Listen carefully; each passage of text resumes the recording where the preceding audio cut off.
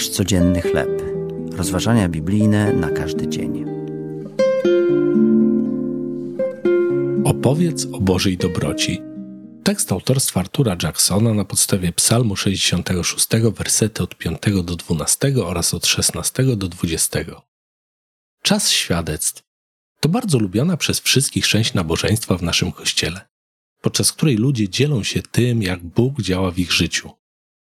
Siostra Langford z naszej kościelnej rodziny była znana z tego, że jej świadectwa zawierały w sobie bardzo dużo uwielbienia.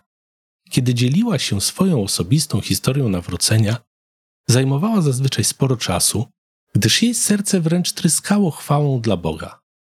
Świadectwo autora Psalmu 66, opowiadającego o dziełach, jakich Bóg dokonał dla swojego ludu, również jest pełne uwielbienia.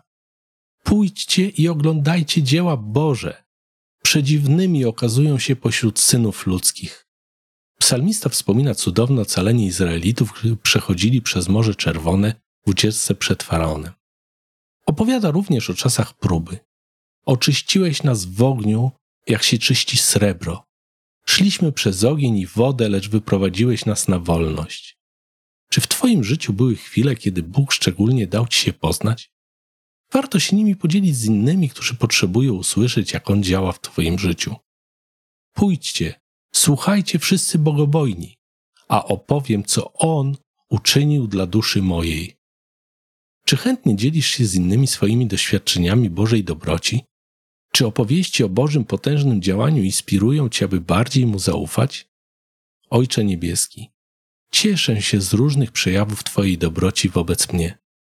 Pomóż mi nie zatrzymywać jej tylko dla siebie. To były rozważania biblijne na każdy dzień. Nasz codzienny chleb.